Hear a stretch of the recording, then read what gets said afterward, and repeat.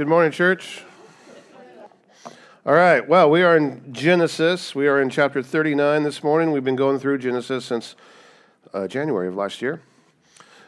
We are going to go through chapter 39. And as I said last Sunday, when you contrast Joseph that we'll see in this chapter today with Judah, as we saw in last chapter of Genesis in chapter 38, you're going to see somewhat of a stark contrast between the two people, especially in the context of sexual temptation or sexual immorality. You're going to see why they refer to Jacob why Jacob referred to Joseph. I always get all those J names. Why Jacob referred to Joseph as the son of his old age. You're going to understand why he referred to him that way, because if you remember, I told you that phrase, aptly translated, means son of old age, or basically what it's saying is the son who was wise beyond his years. So when you see this picture of how Joseph responds in his younger age to sexual temptation as compared to how Judah in his older age responded in that same way, you can see why that Jacob thought Joseph, quit naming all his sons with the letter J, why he thought he was a wiser than his years, right? Because Judah had adapted. We saw that Judah had adapted when he left. He was in Rome, do as the Romans attitude. And Joseph, of course, having been sold into slavery to the Ishmaelites and then sold again to the Egyptians, was not walking like an Egyptian in that sense, right? Though he probably looked like an Egyptian. But instead, he was living as one who feared God. He was living set apart from the surrounding culture, even though he was in captivity, right, of that culture, and he was living a life unto the Lord regardless of his circumstances, and because of that, the Lord was with him, and as we'll see today, the Lord caused all that he did to succeed, right? And not only was Joseph blessed, but so were the Egyptians, which is something for you to remember in your jobs. So there's a lot for us to learn and to take heart from in this chapter, so let's jump right in. We're going to do Genesis chapter 39. It's only 3 verses. So, it says, Now Joseph had been brought down to Egypt, and Potiphar, an officer of Pharaoh, the captain of the guard, an Egyptian, had bought him from the Ishmaelites who had brought him down there. And the Lord was with Joseph, and he became a successful man, and he was in the house of his Egyptian master. And his master saw that the Lord was with him, and that the Lord caused all that he did to succeed in his hands. So Joseph found favor in his sight and attended him, and made him overseer of his house, and put him in charge of all that he had. And from the time that he made him overseer in his house and over all that he had, the Lord blessed the Egyptian house for Joseph's sake. The blessing of the Lord was on all that he had in house and field. So he left all that he had in Joseph's charge, and because of him he had no concern about anything but the food he ate. Now Joseph was handsome in form and appearance, and after a time his master's wife cast her eyes on Joseph and said, Lie with me. But he refused, and he said to his master's wife, Behold, because of me, my master has no concern about anything in the house, and he has put everything that he has in my charge. He is not greater in this house than I am, nor has he kept back anything from me except you, because you are his wife. How then can I do this great wickedness and sin against God? And as she spoke to Joseph day after day, he would not listen to her, to lie beside her, or to be with her. But one day when he went into the house to do his work, and none of the men of the house were there in the house, she caught him by his garment, saying, Lie with me. But he left his garment in her hand and fled and got out of the house. And as soon as she saw that he had left his garment in her hand and fled out of the house, she called to the men of her household and said to them, See, he has brought among us a Hebrew to laugh at us. He came in to me to lie with me, and I cried out with a loud voice. And as soon as he heard that I lifted up my voice and cried out, he left his garment beside me and fled and got out of the house. And then she laid up his garment by her until his master came home. And she told him the same story, saying, The Hebrew servant whom you have brought among us came in to me to laugh at me. But as soon as I lifted up my voice and cried, he left his garment beside me and fled out of the house. And as soon as his master heard the words that his wife spoke to him, This is the way your servant treated me, his anger was kindled. And Joseph's master took him and put him into the prison, the place where the king's prisoners were confined, and he was there in prison. But the Lord was with Joseph, and showed him steadfast love, and gave him favor in the sight of the keeper of the prison. And the keeper of the prison put Joseph in charge of all the prisoners who were in the prison. And whatever was done there, he was the one who did it. And the keeper of the prison paid no attention to anything that was in Joseph's charge, because the Lord was with him, and whatever he did, the Lord made it succeed. Let's pray. Lord, I thank you for your word, and I thank you for this great message that you have this morning. I pray, Lord, that your Spirit speak it to us. I pray, Lord, that you help work this out in our hearts, and you just apply this to our lives, and we can see the lesson that you have for us this morning, the lesson that can be applied to us right here, right now, in the lives that we live, in the 24/7 daily grind of life. So I thank you for that, Lord, and I thank you in Jesus' name. Amen.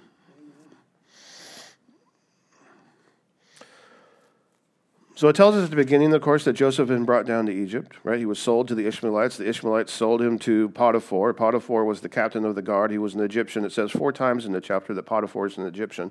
You would think that he's in Egypt. You don't need to remind me that Potiphar is an Egyptian, but probably the reason that they're reminding you 4 times that Potiphar is an Egyptian is that the bulk of the people living in Egypt at that time were not Egyptians. Okay, so there's many different rules and reigns of people who took over Egypt. They have a very long history, and there was a time when there was foreign invaders called the Hyksos who came in and ruled and were the pharaohs over Egypt, and they believed that they were in rule at the time that Joseph was down there.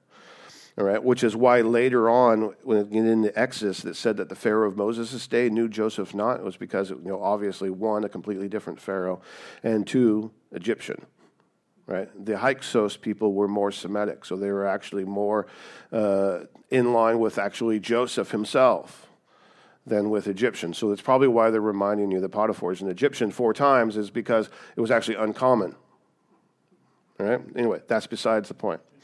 Egypt at this time was more of a land of small villages. There were a couple of large cities in Egypt. They were inhabited by peasants mainly who worked the land for grain and vegetables. They had an irrigation system that surpassed most irrigation systems that would put your irrigation system to shame.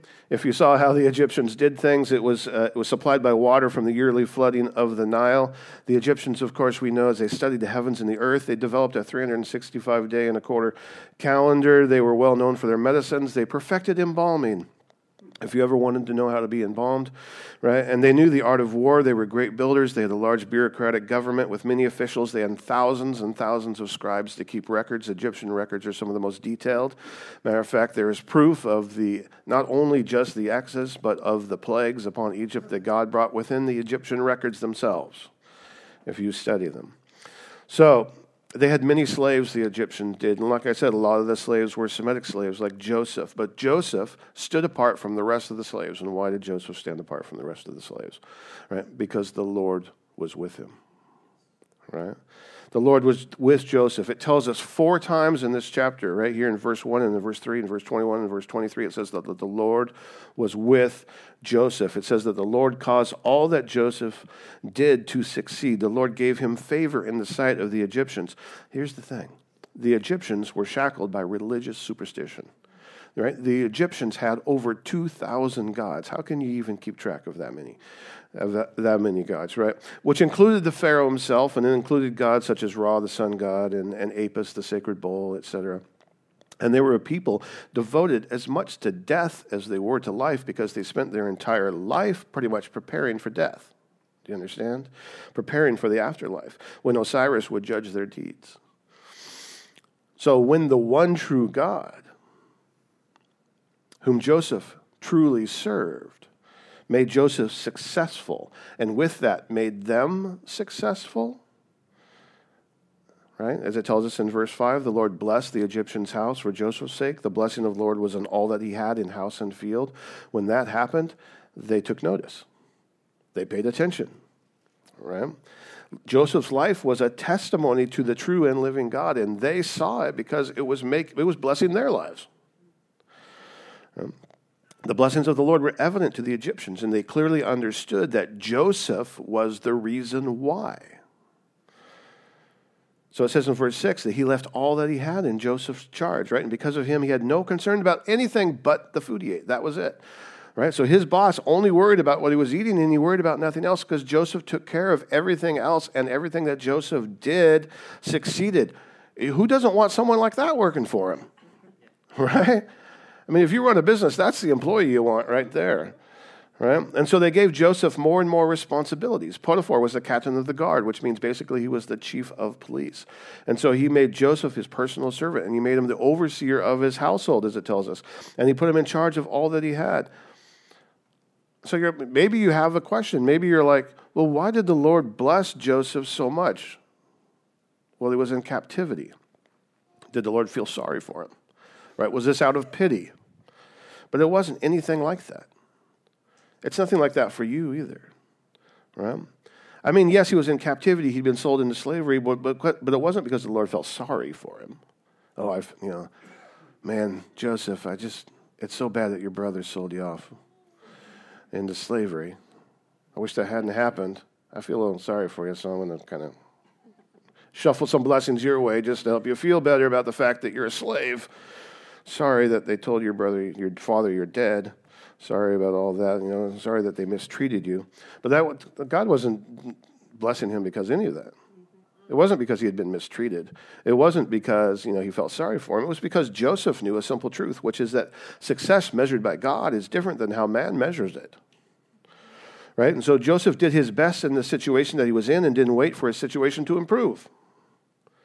He's like, this is where the Lord has me. This is where the Lord must want me. Therefore, I'm going to do my work unto the Lord. Right? So he understood that God could use him and that God could bless him right where he was. So he did his work unto the Lord, and the Lord caused all that he did to prosper because he did his work unto the Lord. Do we have that attitude? Or do we get stuck in those situations where we're like, man, I hate this, right? I don't want to be here. Hopefully the next best thing is coming quick. Hopefully the Lord's going to take me out of this spot and put me in the spot that I really want to be in.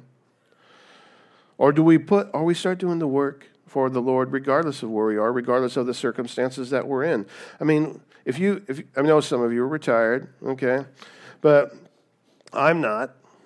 All right, I got 2 jobs. My wife is working now. She hasn't worked for a long time, but she's back working now. Does your boss see and understand this? Right? Do your friends see and understand this basic, simple truth? That what you do for the Lord. Right? Have they noticed the difference that Jesus makes in your life? Right? By the way that you work, by the way that you approach work, right? Getting up day after day, regardless of your aching bones, right? Regardless of the blood, sweat, and tears, regardless of the long hours, regardless of the low pay or the no pay at all, as it may be, right? Regardless of the circumstances, it doesn't matter what. I mean, I don't brag on my wife, but she's been told by, where does it work again? Carter's. She's been told, man, I wish we could find more people like you, right? I wish we could hire more people like you, because she doesn't sit around like this, like the young, nope, not picking on anybody young, right? Doesn't sit around at her job like this. Flick, flick, flick, flick, right? That's not how she sits around her job. She finds work to do.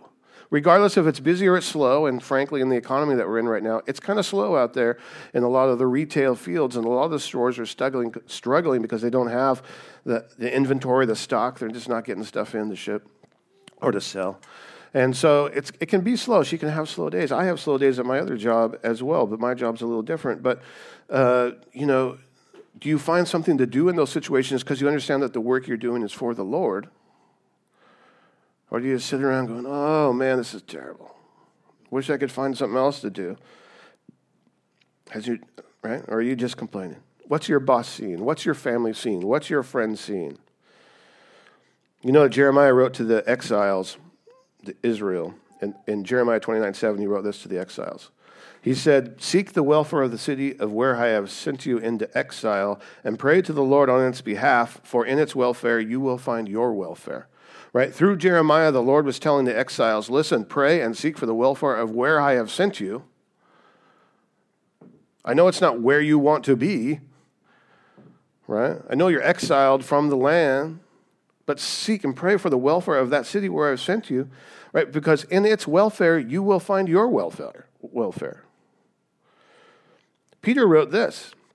If you want a New Testament verse, it says, be subject for the Lord's sake to every, he wrote this in 1 Peter 2, all right? He says, be subject for the Lord's sake to every human institution, whether it be to the emperor as supreme or to governors as sent by him to punish those who do evil and praise those who do good. For this is the will of God, that by doing good you should put to silence the ignorance of foolish people.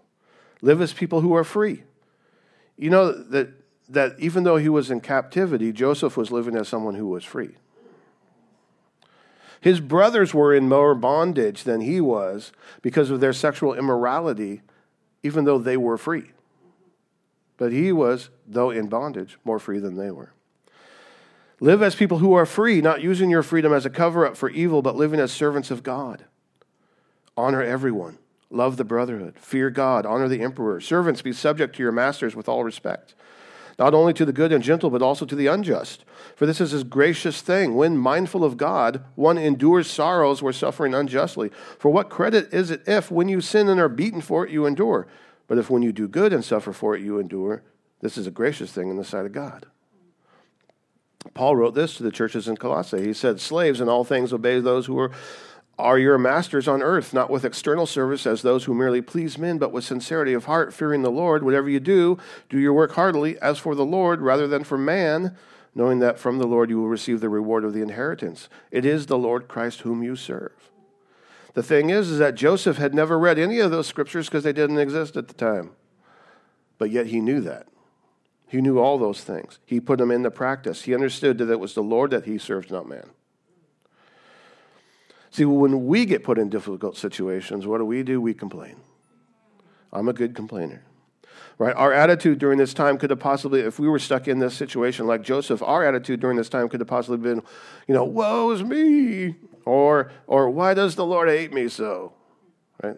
Have you said that one? Why does the Lord hate me? He must hate me to put me in this situation. Right? I mean, we might have spent our time grumbling and depressed, right? I mean, have you ever worked a job you didn't like? Have you ever had that job you didn't like? But during that time, were you thankful for the job? Because it was paying your bills regardless of the fact that you didn't like it? Or did you just spend your time being miserable? It tells us in Philippians 2:14, do all things without grumbling or complaining. Do all things without grumbling or complaining.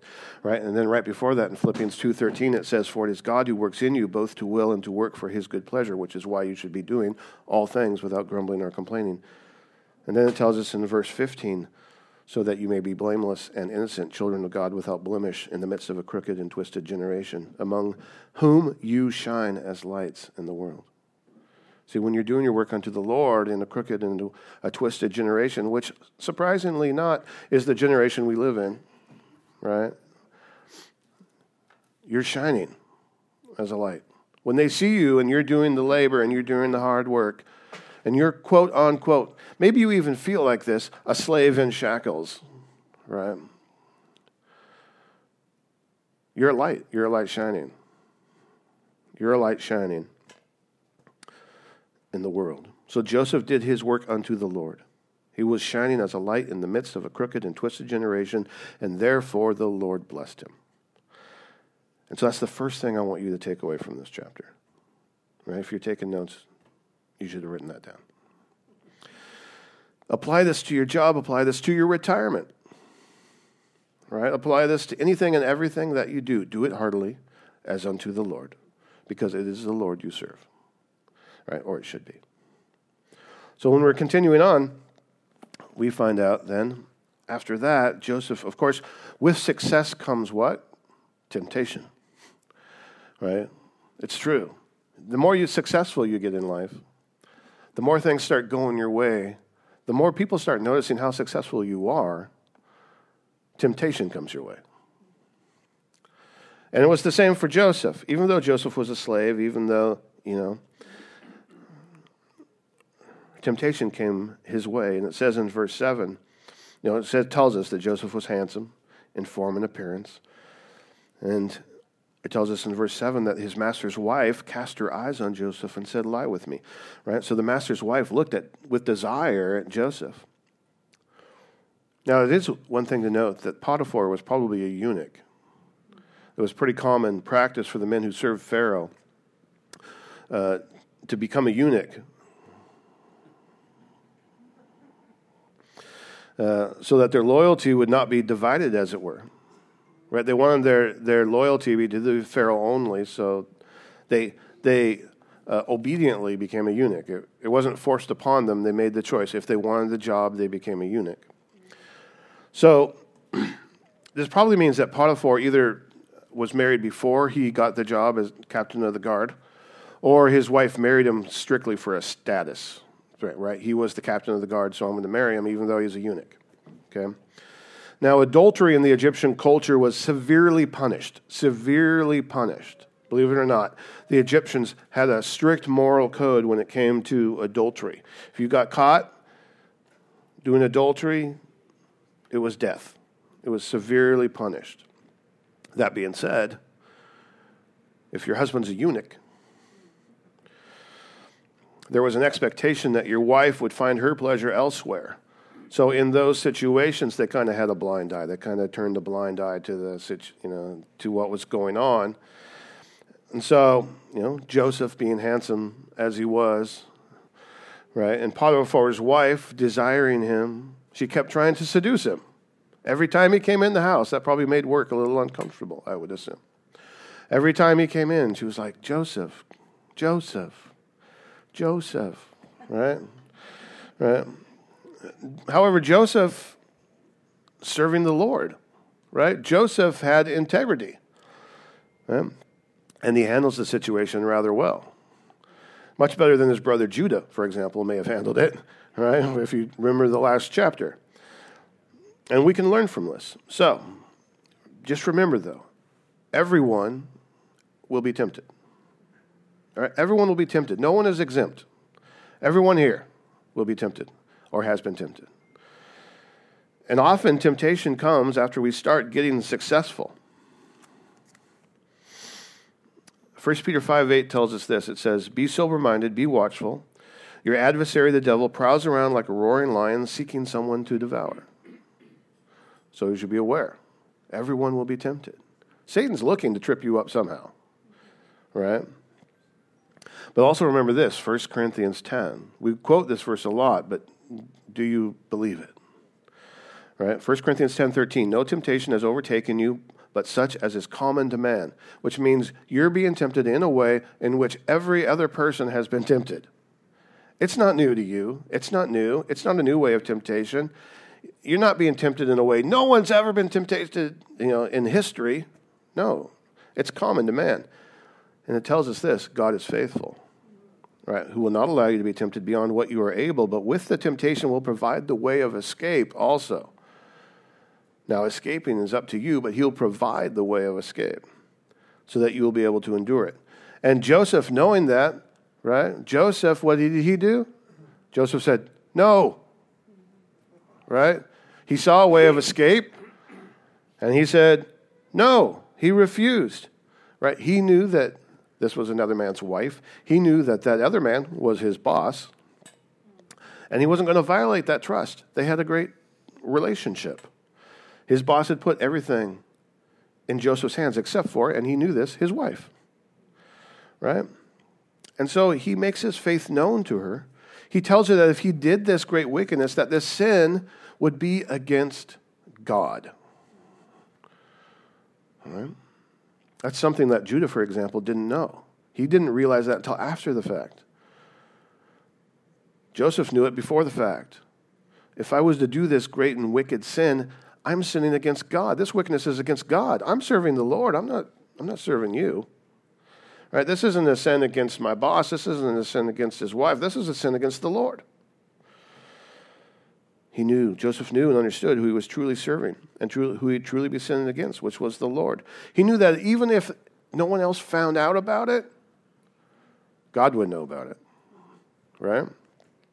God would know, and this would be great wickedness in the eyes of God. This is something that David knew, for example. David wrote, against you only have I sinned and done what is evil in your sight, so that you may be justified in your words and blameless in your judgment. Right? Because there's nothing that the Lord doesn't see.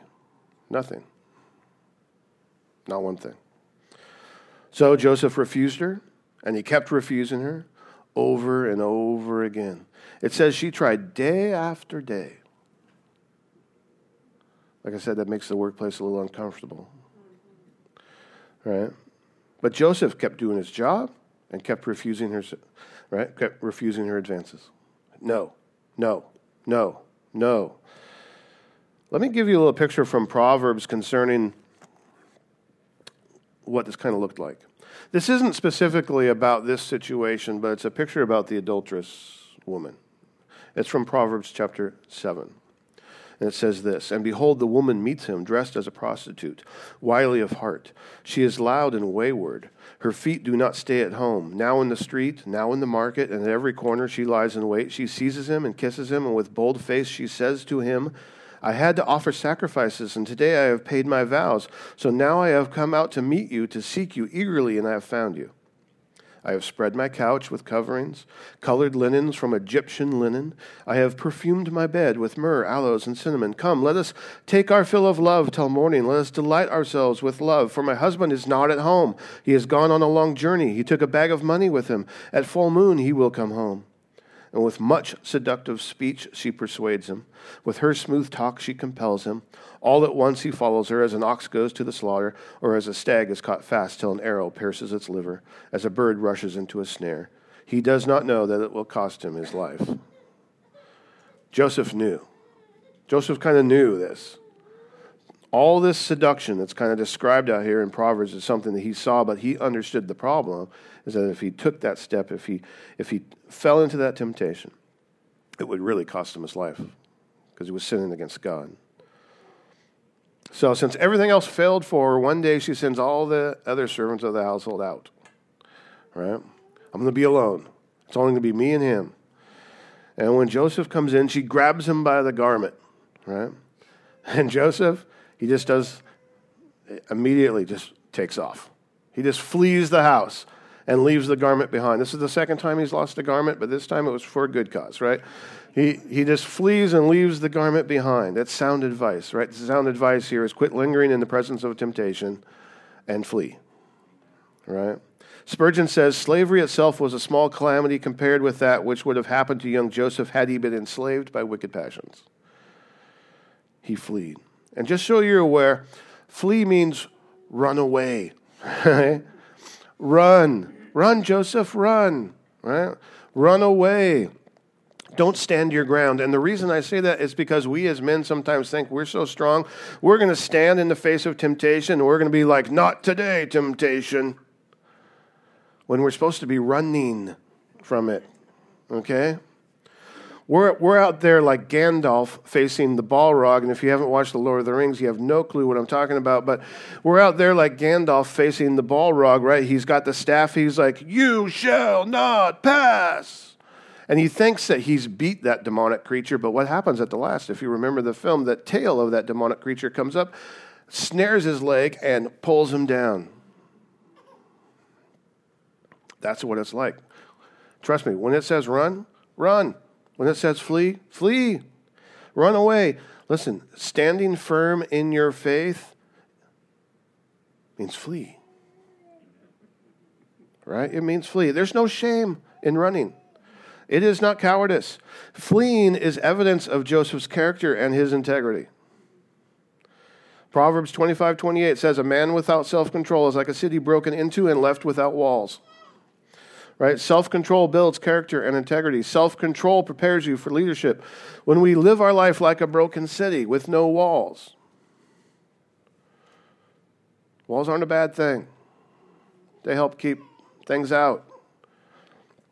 When we allow anything to get in or come out in our lives like that, well, then our life could end up like a pile of rubble, like that broken city. So self-control may involve fleeing. Self-control may involve building walls. Right? Sorry, I don't do that. I don't go there. I don't watch those movies or whatever it may be. That's not a bad thing to do that. It's not a bad thing. Right? Matter of fact, it's a fruit of the Spirit. Right? The fruit of the Spirit is love, joy, peace, patience, kindness, goodness, faithfulness, gentleness, and what? Self-control. It's a fruit of the Spirit. So flee temptation, because many a good man has been ruined by not doing so. Right? It's the Billy Graham rule, guys. Right? If you know the Billy Graham rule. The Billy Graham rule it's basically a code of conduct that's been adopted by many evangelical leaders, but what Billy did is he avoided spending time alone with women that he was not married to. Matter of fact, he only broke that rule a couple times. And one of the times was with Hillary Clinton, of all people. Right? But she convinced him that he could meet her in a public place, even though he would be with her, just her, and no one else would be there, but they'd be in a public place. So they had a lunch in a public restaurant surrounded by people, but it was just him and her. There was no one else from his group or her group or whatever, right? But anyway, and people mocked Billy Graham for having the Billy Graham rule. I'm going to tell you, though, was there any sex scandal with Billy Graham? No, none. There's a lot of other pastors that should have learned and paid attention to that Billy Graham rule, right? So, flee sexual immorality. It tells us this also in 1 Corinthians chapter 6. Flee idolatry, as it also tells us in 1 Corinthians. We should be running from these things, right? Take that to heart. Flee sexual immorality. Fleeing's not shameful. And the reason it's not shameful is that when we flee temptation and sin, when we turn away from it and run the other direction, what are we doing? We're pursuing righteousness. That's what we're doing. Right? 1 Timothy 6:11 says, "But as for you, O man of God, flee these things." And then what does it say? Pursue righteousness, godliness, faith, love, steadfastness, and gentleness. Right? 2 Timothy 2:22. So flee youthful passions and pursue righteousness, faith, love, and peace, along with those who call on the Lord from a pure heart. Right? Turn away from evil, as it tells us in 1 Peter, and do good. Let him seek peace and pursue it. 1 Peter there, he's actually just quoting Psalms 34. That's what he's quoting. Right? So flee. It's another thing for you to write down. Another thing for you to learn from this chapter. Right? Take that to heart. Now, one of the last things I want to go over you should take to heart was just this simple thing. God was with Joseph. It was the first and the last thing we read in the chapter. Right? It's in verse 1. It's in the last verse of the chapter as well. And if you go through this, and specifically if you look at Joseph's life, there are some things that you can see about God being with him, right? So there are things that it did and things that it did not do, okay? So God was with Joseph. What it did not do was it did not keep him from being hated by his brothers, right? What it did not do was it did not keep him from being sold into slavery. Right? What it did not do was it did not keep him from sexual temptation. He was still tempted. Right? What it did not do was it did not keep him from false accusations. Right? It did not keep him from imprisonment. Right? We read that Joseph, she falsely accuses him of trying to basically sexually attack her. And you notice he never defends himself. We're talking about Joseph being a picture of Christ. And all the different ways you can see a picture of Christ in Joseph. Here's one. He never defended himself. Right? Christ never defended himself either. Right? He patiently endured while suffering unjustly.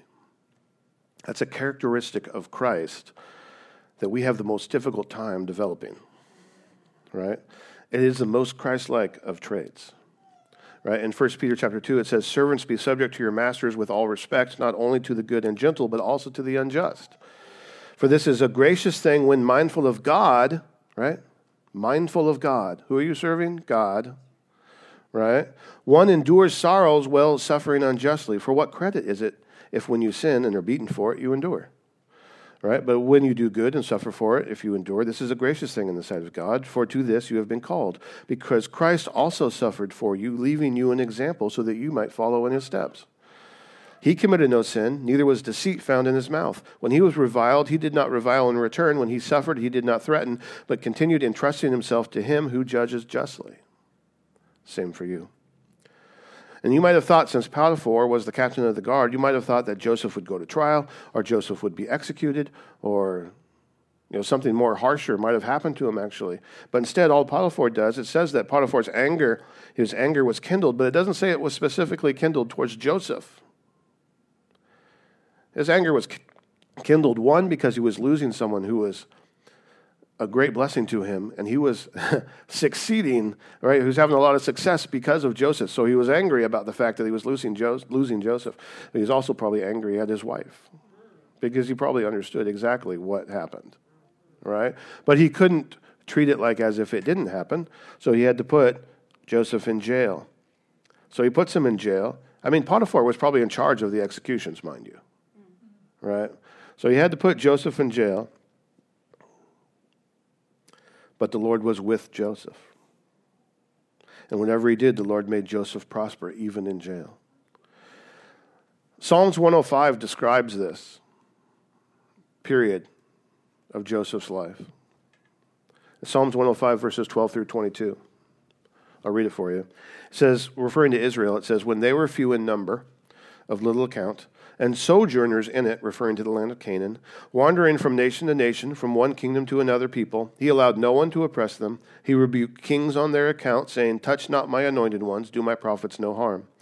When he, referring to the Lord, summoned a famine on the land and broke all supply of bread, he, referring to the Lord, had sent a man ahead of them, Joseph, who was sold as a slave. His feet were hurt with fetters, his neck was put in a collar of iron. And it says, until what he said came to pass, the word of the Lord tested him. Which means that when Joseph started, when they start giving him the dreams, and he started telling them what the dreams mean, until they actually see that come true, right? That's a time when the word of the Lord tested him. It was testing him because they were keeping him in jail the entire time until they saw that it started coming true. And then they're like, dude, we want you. We want you to work up here, I want you to work for the Pharaoh directly. So the king sent and released him. The rulers of the people set him free, and he made him lord of his house and ruler of his possessions, to bind his princes at his pleasure and to teach his elders wisdom. So the Lord was with Joseph even in jail. But also remember that the Lord put Joseph there.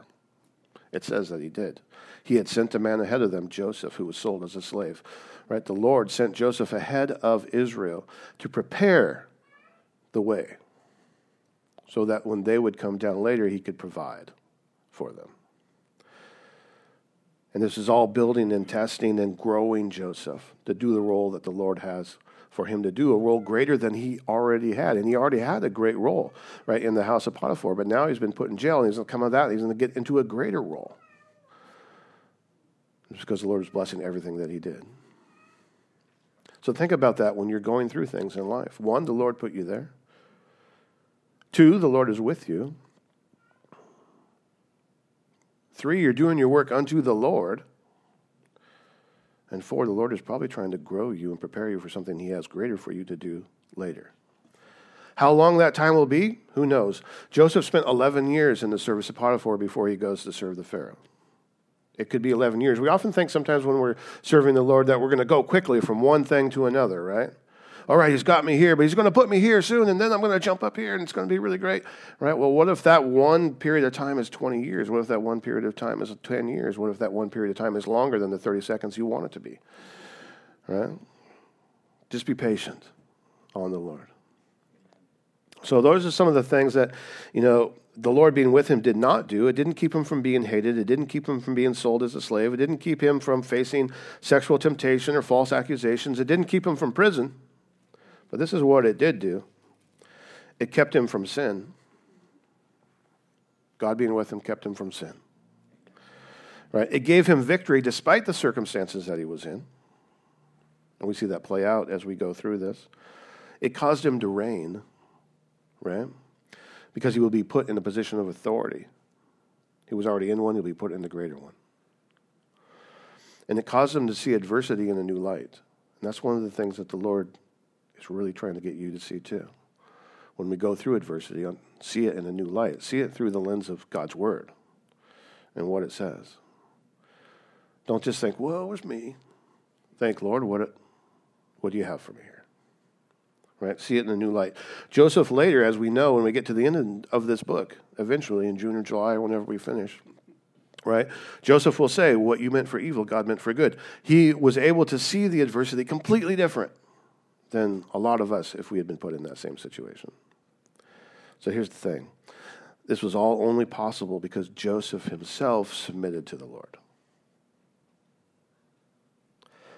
Because he knew that the work he was doing, despite being a slave and despite being in chains, right, he knew that the work he was doing was for the Lord. Right? James 4:7, submit yourself therefore to God, resist the devil, and he will flee for you. All of this starts with submitting yourself to God.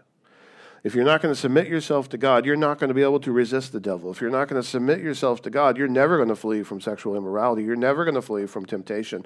You're never going to flee from idolatry if you don't first submit yourself to God. Submit yourself to God first. Right? Galatians 5:16 says, "But I say, walk by the Spirit, and you will not gratify the desires of the flesh." Walking by the Spirit, walking in the Spirit is submitting yourself to God. Right? Because we're yielding to Him and to His control and allowing the Lord to lead us. Right?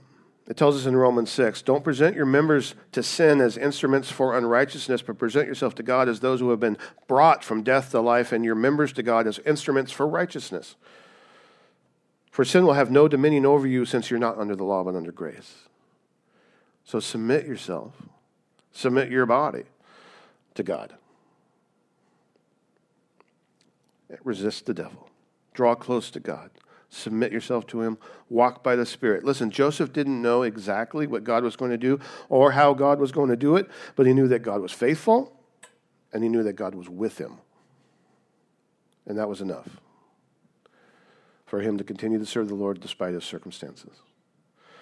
Right? And it should be enough for you too. Right? Cling to God's promises. Trust in the Lord. Or as it says in James 1, verses 2 through 4, it says, "Count it joy, my brothers, when you meet trials of various kinds." Right? For you know that the testing of your faith produces steadfastness, right? So let steadfastness have its full effect, that you may be perfect and complete, lacking in nothing. And it starts with submitting yourself to God. Amen? Let's pray. Lord, I thank you for this word, and I pray, Lord, that you just work this out in us this week and all the time, quite frankly, because we need this. Remind us, Lord, that you are with us in everything that we do, and in everything that we do, we should be doing unto you. So we thank you, Lord, for that. We thank you for your word, and we thank you for the strength of your word. We thank you for the power of your word and the power of your Spirit, and we pray, Lord, you just continue to work it through us and through our hearts. We thank you, Lord, that you are with us. In the midst of adversity, Lord, let us see it in a new light. In the midst of whatever we go through, whether it be small things or big things, and you know our lives and you know what we go through, but we just pray, Lord, that we can be a light in the darkness, that we continue to shine out in this world of evil, that we can just be a light of hope and a beacon to point people to the truth found in your word and the truth found in Christ Jesus. So we thank you for that, Lord. We thank you in Jesus' name. Amen.